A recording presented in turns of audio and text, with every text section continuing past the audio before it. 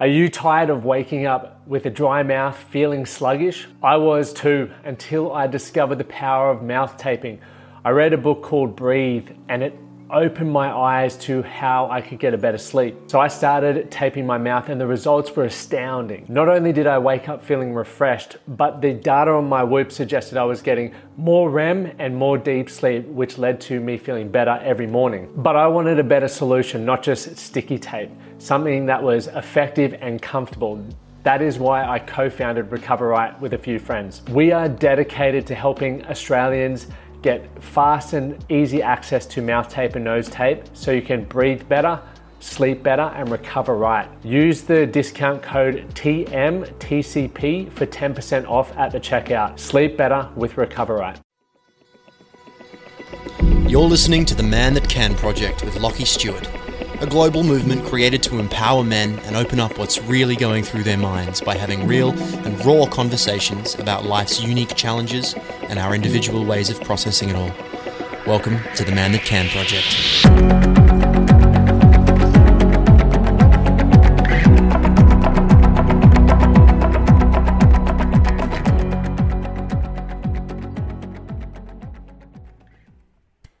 Happy Monday, gents. Welcome back, and I hope you had an unbelievable weekend. It's a rainy one here in Brisbane, Vegas, which was nice, but I managed to get a good training session in, have a few beers with the boys, watch the UFC. What else did I do? Went for a nice walk before we did get the rain, which was nice with Amy.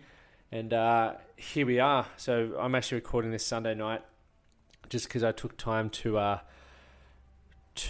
plan out my week, and it's something that I think to a few of you guys I've mentioned I'm actually starting to doing on a Friday as of this week, just because I don't want to come into the office on a Sunday anymore. It's worked well up until this point, but I think I can spare up to an hour on a Friday afternoon now to get this done, so I can have 2 full days of switching off, which, man, I'm excited for that. So, random topic today. Or for you guys, I was in the car and a song came on. I'm going to, you can judge me as much as you want, or you can nod your head and agree, or shake your head and just go, mate, you're an absolute bloody wanker. Either way, doesn't bother me. But I was in the car. Amy was running into the shops to grab something. And Fergie's song came on, Big Girls Don't Cry. And it was interesting. It took me back to when I was fucking grade 9 or grade 10. So it would have been 14, 15. Yeah, 14, 15, about that age. And it reminded me of this crush I had, right? And never managed to swing that relationship to make it happen. But I remember, and it got me thinking when I was listening to this song and just listening to the lyrics. And it made me think about, all the times that I used music or used a song to articulate how I felt.